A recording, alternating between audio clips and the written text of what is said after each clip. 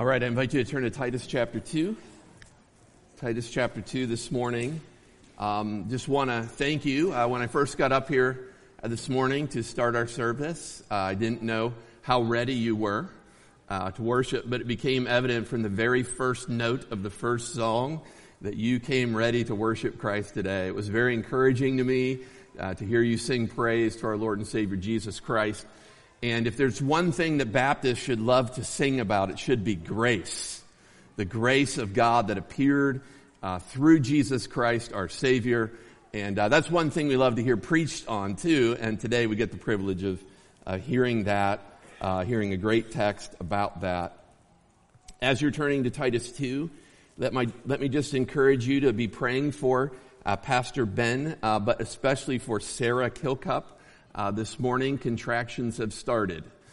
So we just ask you to pray about that as they're in the hospital right now. And Lord willing, there'll be a birth today that we can all celebrate. So we look forward to hearing all about that.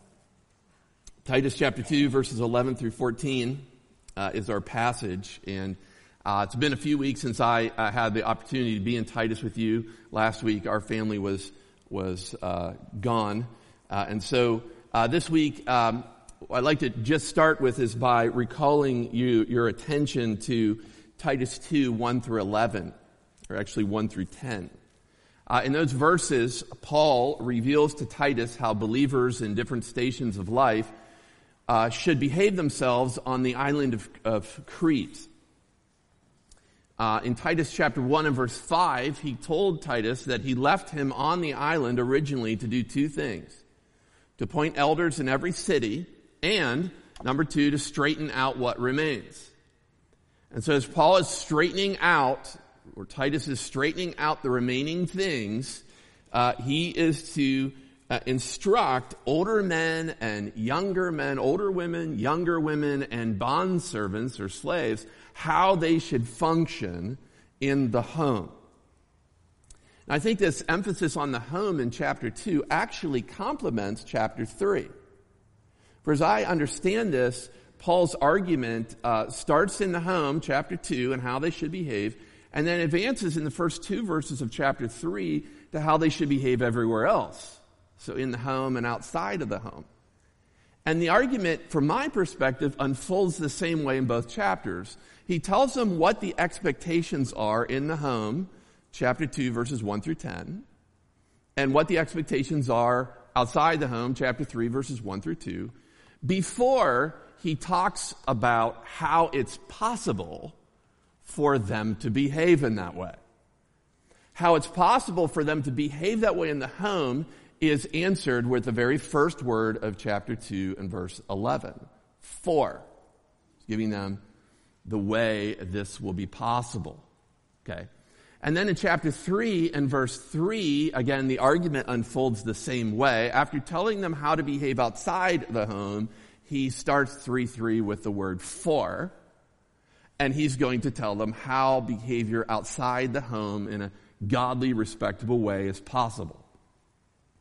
And so that's how this all unfolds. So this morning, we come to the theological explanation for how believers can live godly lives in the home.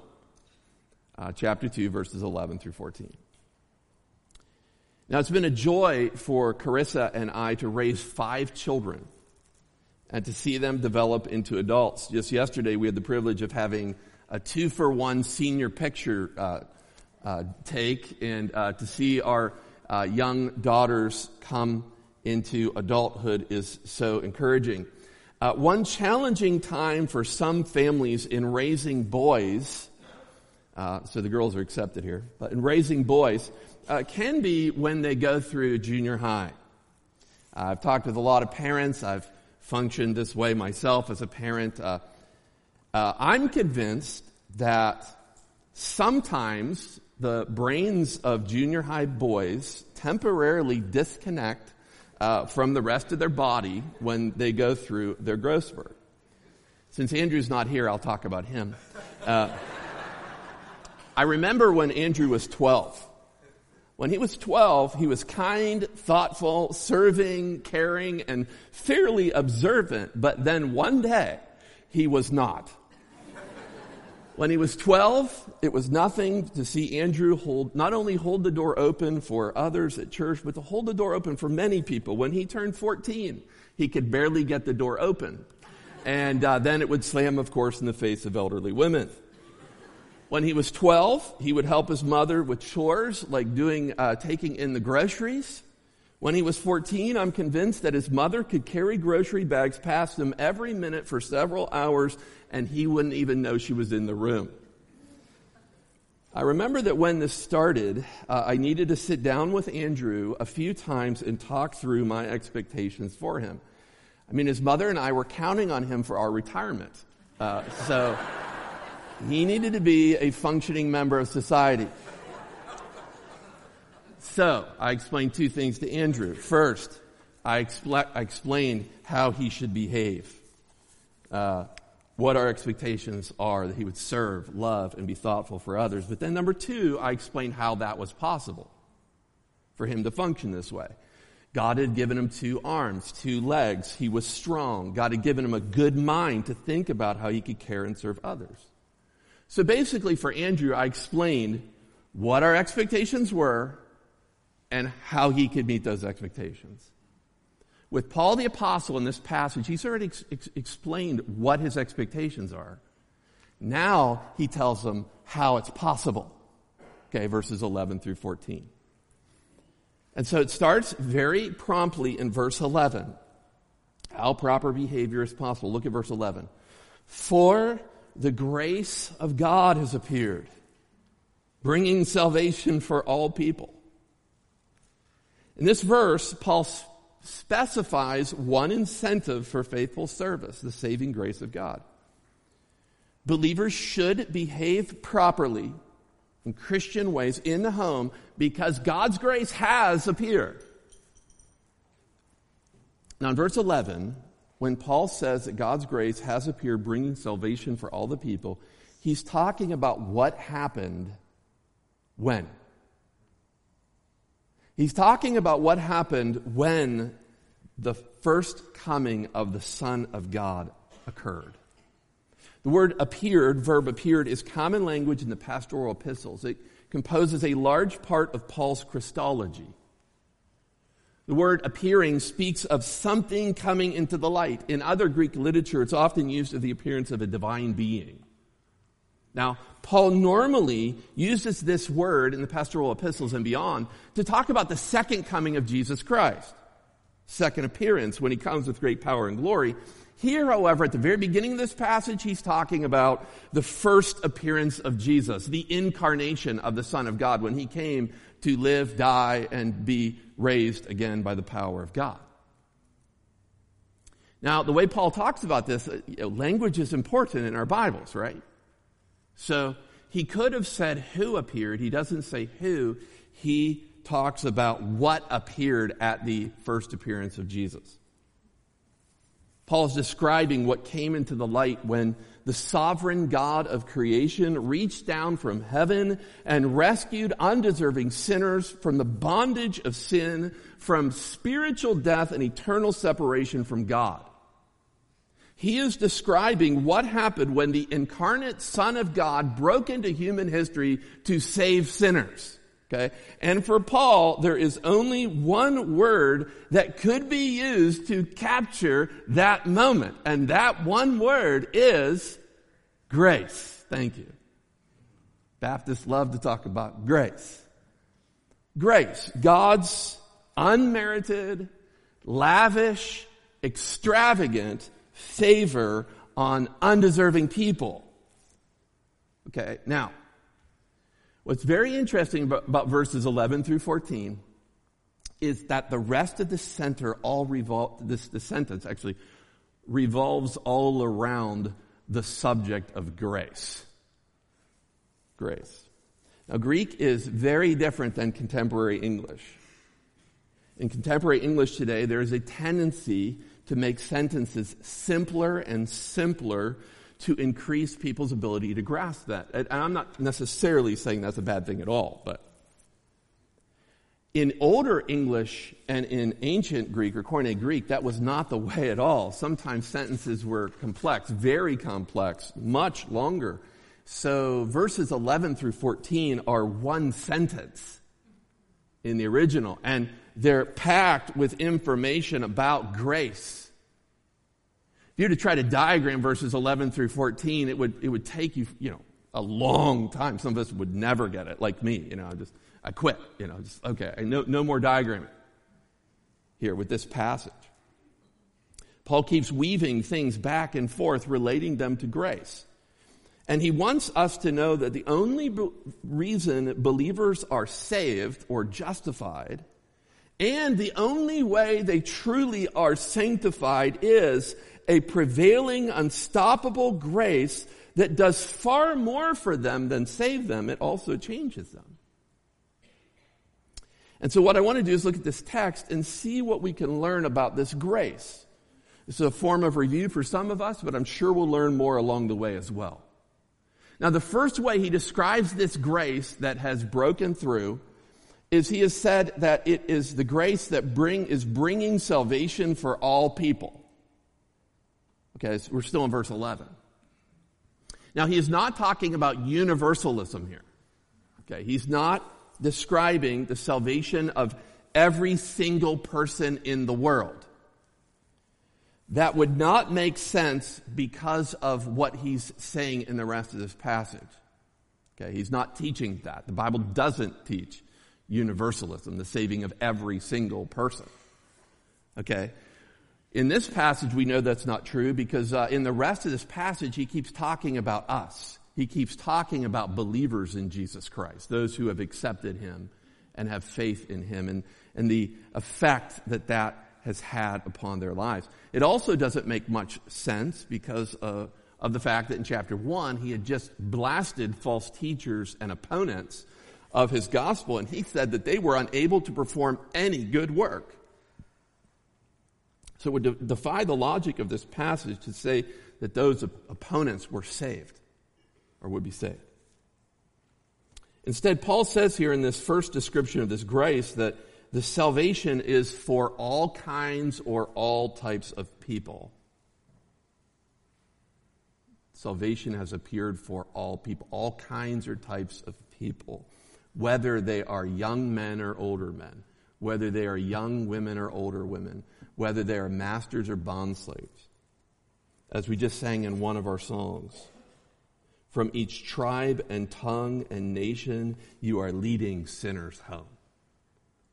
The salvation of God has appeared for all kinds and types of people through the appearance of Jesus Christ.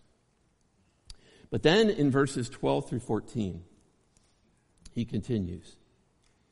And he expounds on how this grace impacts us by saying that it is teaching us or training us to do some things.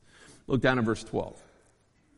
Training us to renounce ungodliness and worldly passions, and to live self-controlled, upright, and godly lives in the present age, waiting for our blessed hope, the appearing of the glory of our great God and Savior, Jesus Christ, who gave himself for us to redeem us from all lawlessness and to purify for himself a people for his own possession who are zealous for good works. What an amazing sentence. Okay? And the key tenet here is that grace is teaching or training us to do these things. That grace that appeared is training or teaching us to do certain things. As a matter of fact, the main idea, I did get this far in the diagram, the main idea is that grace teaches us that we should live self-controlled, upright, and godly lives in the present age. That's the main idea. Grace teaches us that we should live self-controlled, upright, and godly lives in this present age. That is how we should live. Under control, righteously, godly, in this present age. Okay. We know the present age is no friend to grace or to godly living. And so we live these ways, under control, righteously, and godly, looking to Jesus and what he did 2,000 years ago and his appearance to train us, not what this present age would tell us is right or just or godly. But he continues. Again, this is an elaborate sentence. And he gives us more when he uses this phrase, to renounce ungodliness and worldly passions. I think when he uses that phrase, he's describing how God's saving grace broke into our hearts, and this is a key point I'd emphasize, when we asked Jesus to save us. When we became believers at conversion, we renounced or denied two things: ungodly living and lust, which come from this world. We said no to those things. We wanted Jesus more. No to ungodliness, which is everything in behavior and action that's opposed to God. All rebellion against him in any form. We said no to that. We said no to worldly lust. Strong desires that come out of this fallen world. Okay, so grace is here in this world. And for believers, it taught us how to renounce ungodliness and worldly lust and to now live under control, righteously and godly. This present day and time, it teaches us the unique individual moment by moment lives that we are to lead as followers of Jesus Christ. That's what grace does. Okay, but there's more to learn. There's more in the sentence. In another significant movement, Paul tells us more about how grace teaches us to live. He says that we are to do all of this eagerly waiting for or looking for our blessed hope. This is an eager looking for something. Now, I've gotten, I think, 2 illustrations of this recently. Not too long ago, I flew up for a day of prayer in the city of Detroit. And when I came back, and I've noticed this more in the Virginia Beach airport, the Norfolk airport than most other airports. I think it's because of the military coming back. Okay, so when I came back, I made it through security on my way home, and there was a crowd of people waiting, eagerly looking. And every person who came through that gate was the object of their attention. I remember they looked at me, and then they looked at them. Okay. All right. That's an eager longing or waiting for the appearance of someone. Another illustration of this might be the hospital waiting room or a waiting room at the doctor's office. Okay. When we go to the doctor's office and we're in the waiting room, we fully expect them to come and get us soon. Okay. We don't go there to live. We don't pack up, 2 or 3 weeks worth of stuff, take it with us. No, every time the inner door opens, we look up and we expect them to call our names so that we can come in. Well, Paul's desire for believers here is to have a waiting room approach in life. And the object of the fixed gaze of believers is the appearance of our blessed hope. Okay, the great Christian hope. Well, what is the great Christian hope? He further describes it. It is the appearing of the glory of our great God and Savior, Jesus Christ. The object of our fixed hope. The appearing of the glory of God, I think, would remind any reader familiar with their Old Testament scripture of the miraculous and powerful appearings of Yahweh in the Old Testament. Yet in this passage, the appearing of such glory comes in the visible return of Jesus Christ to this world. And make no mistake about it, while Jesus' first coming was lowly in appearance as a small baby in a manger, some stable, right, in Bethlehem, the appearing of Christ the second time will be, as this text says, glorious. The second appearing of Jesus Christ then tells us more about how it's possible to live godly in this present age. We, as believers, if you know Jesus Christ, we must live daily thinking that God's glory will soon be unleashed from the heavens at the return of Jesus Christ. That's how it's possible. If my son Andrew asked me, how's it possible to do it? If you're asking today, how's it possible to endure? How can I work through all the trials and difficulties and continue? How it's possible is we have gazes fixed, hearts set on the soon breaking through of the divine Son of God. From other passages, we know this moment for the church will come upon us quickly. 1 Thessalonians 4 says, "For the Lord himself will descend from heaven with a cry of command, with the voice of an archangel, and with the sound of the trumpet of God. And the dead in Christ will rise first. Then we who are alive, who are left, will be caught up together with them in the clouds to meet the Lord in the air. And so we will always be with the Lord."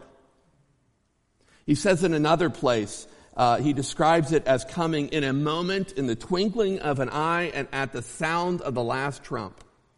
So I tell you this, men and women, that whatever you're presently experiencing in this day will one day be forgotten in the magnificence of what that glorious day will bring to you.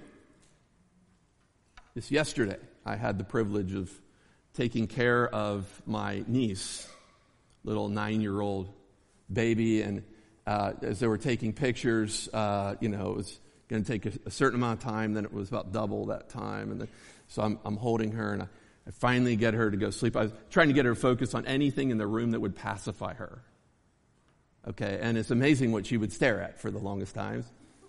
Like a little head of a pin, or just little toys or whatever, and she's focused and on that, but she completely forgot about all of those things that had her attention the moment her mother walked through the door, right? Then nothing else compared. We as believers tend to focus on so many different things. Our trials, our difficulties, the challenges of our day, challenges in our marriage, challenges with our health, challenges with our friends. But that moment Jesus returns, the only thing we'll see is Christ, the object of our gaze. But the long sentence continues in verse 14. Look at verse 14. "Who gave himself for us to redeem us from all lawlessness and to purify for himself a people for his own possession who are zealous for good works." Jesus gave himself for us, the text says. He's our substitute. He died on the cross in our place so that we could be forgiven by God. He gave himself, the text says, to redeem us from all lawlessness, to obtain our release from a tyrannical master that gripped us, and that master was lawlessness. Before conversion, we were enslaved in our human depravity to perform all kinds of law breaking. But Jesus came to buy us back, and then the text says to purify for himself a people for his own possession. He not only claimed us in redeeming us, he cleansed us so that we might be a special people for him. And finally in the text it says that not only are we a special people for him, but that we'd be a people zealous for good works. Again, as I said weeks ago now, Protestants sometimes get really twitchy when we come to talking about good works. Paul was not in the pastoral epistles. He's got nothing but good things to say about good works. It's a way for him to describe what practical Christian behavior looks like. This is what sound doctrine looks like in form. Believers are those who've been changed by the gospel to produce, and to borrow from the words of Paul in Ephesians 2:10, to produce the good works that God has before prepared that we should walk in them. Okay? Now, to drive all of this home, for us and to drive all of it home for Titus, to show him the utmost importance of teaching all these things, he gives him verse 15. Right? And he explains how Titus should treat these things. Look at verse 15. Declare these things. Exhort and rebuke with all authority. Let no one disregard you. Okay.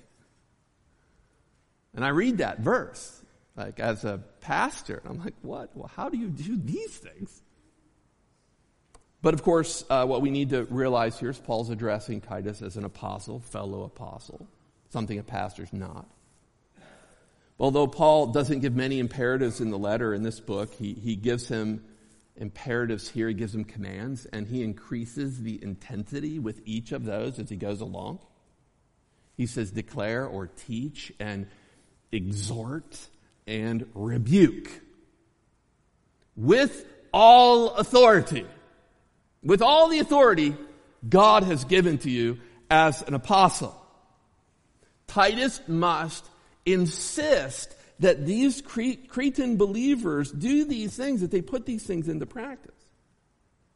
Now I think while Titus is always to be gracious and loving in his function as an apostle, he must insist on obedience to these things, even when stubborn sinfulness is showing itself among professing believers in the island of Crete.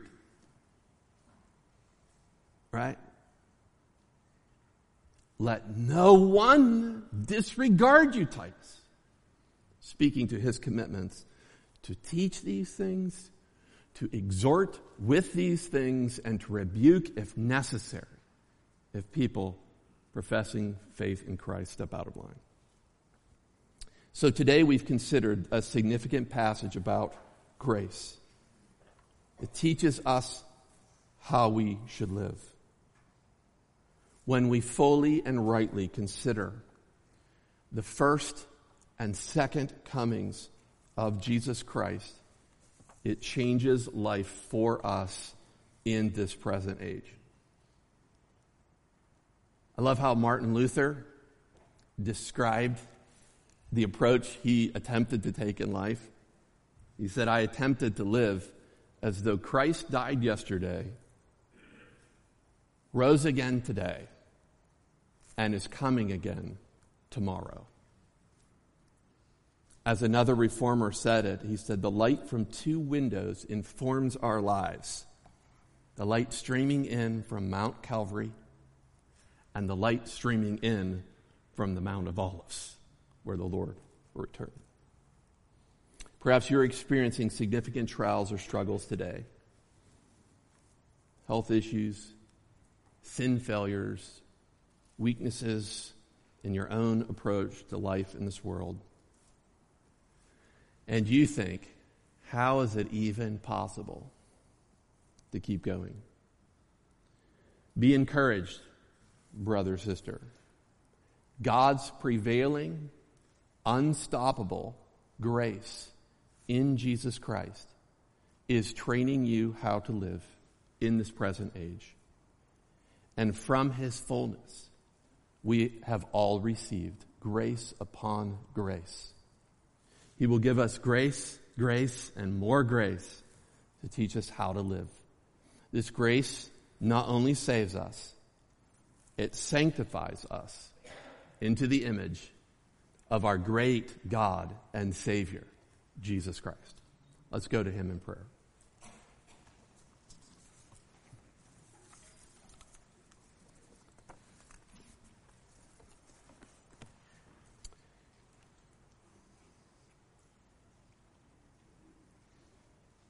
Lord, I know it's not the first time from this pulpit this passage has been preached.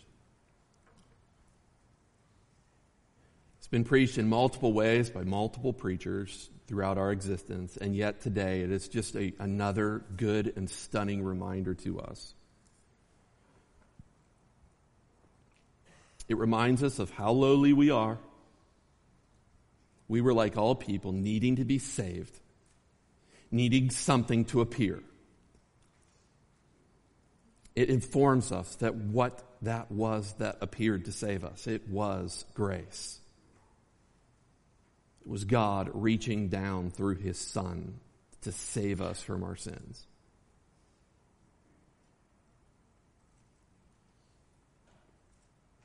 Lord, this amazing grace that we have, this prevailing grace that overcomes all of our sinfulness, this grace teaches us how to live in the present.